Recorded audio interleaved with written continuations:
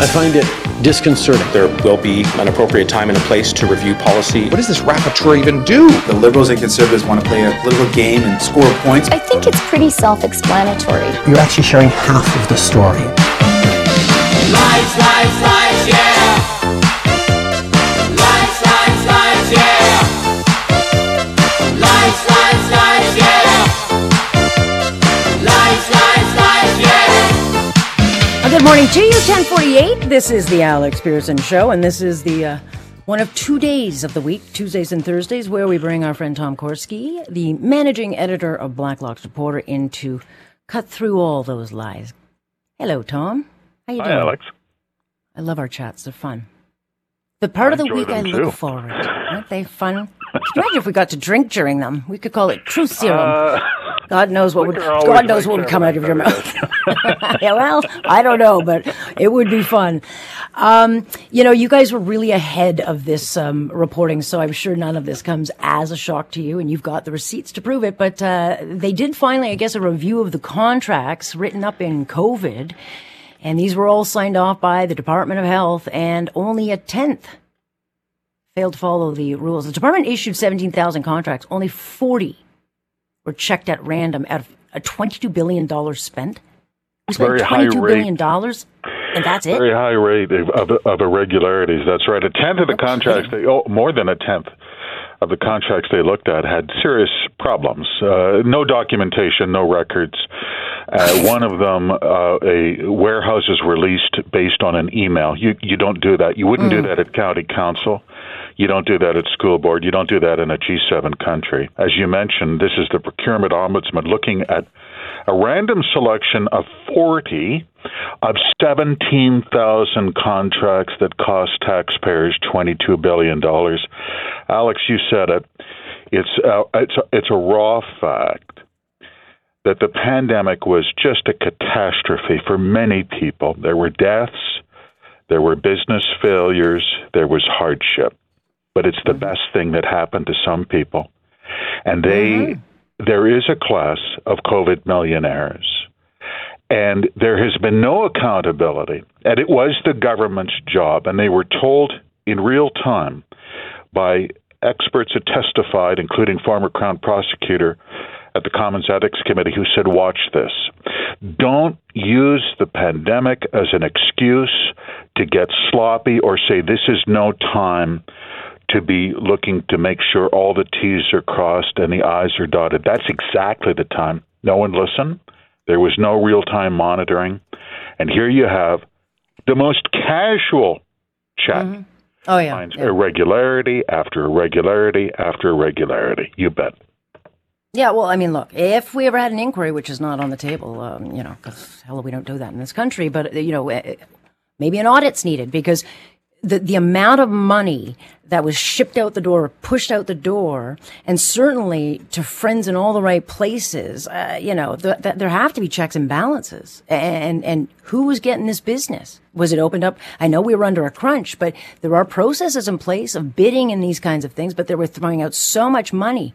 And you've got to be able to follow the dollar. And unless you do a proper audit, which this is not, you're never going to find it. And it was a lot of money. Absolutely. This is judicial inquiry. You have to get people under oath and threat of perjury. The problem was, and we saw this in the limited disclosure of documents that you were able to find. Literally, Alex, within hours of the Prime Minister holding his first news conference, on the first day the World Health Organization declared a global pandemic, March 11, 2020, within hours, the phone calls were going out from the Department of Industry to their little friends in the contracting community. You think about that. When the Prime Minister said weeks later, we're going to set up a website. If you're a supplier, contact us. It was a bunch of baloney. The calls had already gone out. They know just who to contact and just what to pay. How much? Yeah. $500 billion was borrowed and spent. The pandemic was a lottery win for a certain class of people. You talk about war profiteers. There were pandemic profiteers. It's no joke. Yeah, and now we learn that, they've donated a small portion of the pandemic ventilators, which have been sitting in a warehouse collecting dust, and I guess they're going to the war victims. But yeah, Public Works spent more than $700 million on these ventilators.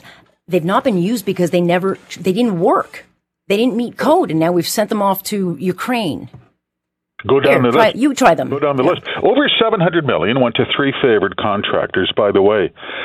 None of them were on the A list for medical supplies in terms of federal contracting before the pandemic. One of the companies, CAE in Montreal, had a machine that twice failed federal testing. They got a contract. Frank Bayless, famously, operator of Bayless Medical, got a ventilator contract. He'd never made a ventilator in his life. And he still got the contract with cash up front. And this, the Ukrainian giveaways, that's Thornhill Medical. In the Minister of Finance's writing, she boasted about it. Thornhill Medical stepping up. The Department of Health said in internal emails, we don't want Thornhill Medical devices. They cost too much. We have questions about the product. They were ordered anyway. This has been reported. It's been documented.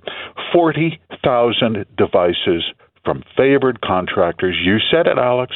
They were never used. They went right into storage. Yeah, and he was a Liberal MP for one term. He didn't stick around for the pension because he didn't need it. It's like, I'll just Frank sell these Bayless? ventilators that don't work. Yeah, it's like, Frank knew just who to call. He had the right phone number. Yeah. Meanwhile, I think this is important. I don't have a ton of time for it, but certainly, as we talk about housing, and all the housing we need that apparently has never been built, 40% of homeless people provided with this federal aid became householders. And this is done by an auditor, but the majority of the $3.7 billion the Trudeau government doled out in this Reaching Home program, it didn't work. Most people just went back on the streets. That's important. It's a very expensive program, almost a $4 billion program called Returning Home. You're right. 60% of people that were the beneficiaries of federal aid according to the auditors, were incapable of keeping house.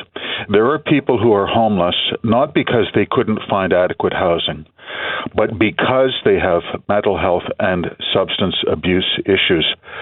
Instead of focusing on the 40% who were helped, who were those people? What worked well? The feds are just shotgunning money. This could be very expensive failure, Alex. Not just expensive, it's a crisis. And again, you've had 8 years to figure it out. And now, these programs, they don't work, but we certainly pay a lot for them. Tom, I'm out of time. I got to figure out how to get more time with you. Why don't you spend more time with me? I got to spend more time with you. I've got so many other good stuff, but I can't get to it. Thank you, Alex. All right, cheers. That is Mr. Tom Korski. And, of course, worth the investment, subscription-based, and Blacklocks Reporter certainly does get the fine print that tell the real story.